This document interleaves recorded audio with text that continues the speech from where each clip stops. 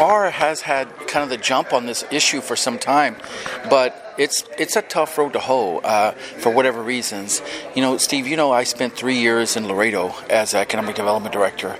Laredo, and Laredo, it's a trade monster, right? They do $300 billion in trade this past year, and FAR, which has grown tremendously, is still around the $50 billion range. So imagine $300 billion compared to $50 billion. Laredo sees 100,000, 200,000, 500,000, even a million square foot projects, warehousing, light industrial projects, and those we just don't see here. We're just not. In fact, as I was telling you, someone reached out to me and said, "Hey, do you have 500 to 700,000 square feet available?" Well, we don't. And I think we're missing the boat on that. I think FAR did the right thing and the first step toward trying to sort of agitate that market, right? And I think that we really need to get on that, because if we don't, we're going to miss out on some of these projects because of the trade, because of nearshoring, and just because the U.S. is busier right now, and people need space for storage and to move product. And it's not just that. There's forklift drivers that come with that. There's truck drivers. There's warehouse managers, and these are good-paying jobs, usually with benefits. And so is Laredo on top of it? They're pacing themselves. They are meeting the demand that they've got. Yeah, and when we say Laredo, we have to think about the private sector. The private sector is driving Laredo's expanse, right? It's not the city of Laredo, even though they assist. It's not the EDC. It's the private sector. We often in Laredo would deal with private sector folks who say, "Hey, can you help us do this? Can you provide us an incentive?" And we would say, "Yes. This is what you have to do," and they go, "We don't have that kind of time. We're just going to build on our own." And they would just move forward and build 100,000 or 500,000 square feet on their own without any help, because they have to work at the speed of business, so they're having to move really fast. Is Laredo on top of it? I think the private sector is on top of it.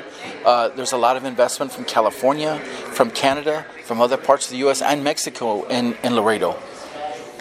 And the Valley hasn't been that active. No. Everything's a lot smaller. The warehouses are 20,000 or 50,000 square feet. There's exceptions to that rule, yes. But at the same time, we really haven't had the traffic. FAR a few years ago was barely at $30 billion of trade, for the year, and there were hardly any warehouses in South FAR. Now there's beginning to be more, right? And we need to do that on this side, and so does Brownsville, and so does Harlingen. There's room for everybody here. So it's not the case that the Valley doesn't have the land. The land is there. It's just no one's developed it yet. The land is a huge component for development, as you just mentioned. There's several factors. You need an investment group or an individual. You need land. You need financing. There's hardly any folks that can self-finance, right? There's a few, but you need those factors to come together. Right now, interest rates are higher than they were a few years ago. It's a tight market. Banks are asking for a lot from people who want to borrow money, and that's not an issue. That's just what they have to do, right? But all those are factors to limiting they're inhibiting the growth of logistics firms and warehouses in the Valley. Mm-hmm. And so what was any specific incident that spurred that commentary that you put on social media? Well, it was the CBRE's, the real estate giants report that we have a 1.3% vacancy rate in Hidalgo County, which is really amazing. How can we have to turn people away if they say, "Hey, I need a warehouse now," or "I need a light industrial place." Right? We don't have the space. Not at that scale. And the big projects that Laredo and Dallas Fort Worth and Houston are landing, unless they're new builds, we don't have a shot at them. We do not have a shot. So we need to get ourselves ready and expand. And there is going to be some spec building that needs to be done. I know that's tough. But if you have 1.3% vacancy, a spec build should be okay, right? And I know it only came out today, but any reaction?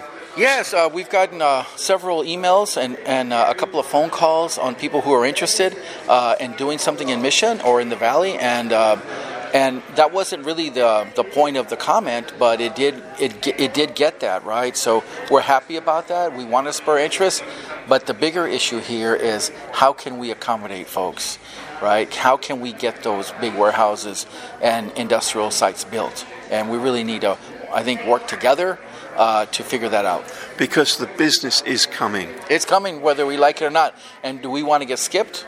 Do we want to, see it go to San Antonio or somewhere else, or can we do it here? I mean, there's really no difference of having a distribution warehouse here or in San Antonio or Laredo. I mean, you still have to go take the goods to that place, redistribute or repack or whatever you're going to do, and then send it somewhere else. So why not have it be here? Why not us get those jobs that pay $15, $18, or $25 an hour? That's what we want. But I say the demand is coming. You study the forecasts and all those reasons you've explained, the nearshoring, the impact of USMCA, the changes in the rules there about having products produced here. Yes, sir. It's all contributing to this story. It is. I think the COVID as well, Steve, contributed greatly. I think China's inability to control COVID and lines of manufacturing have been shut down in China.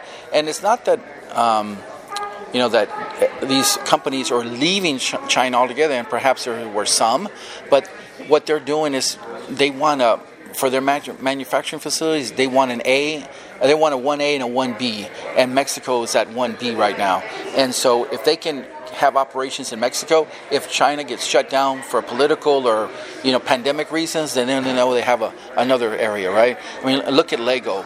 They've got 3 facilities worldwide, one in Monterrey, one in Asia, and one in Europe.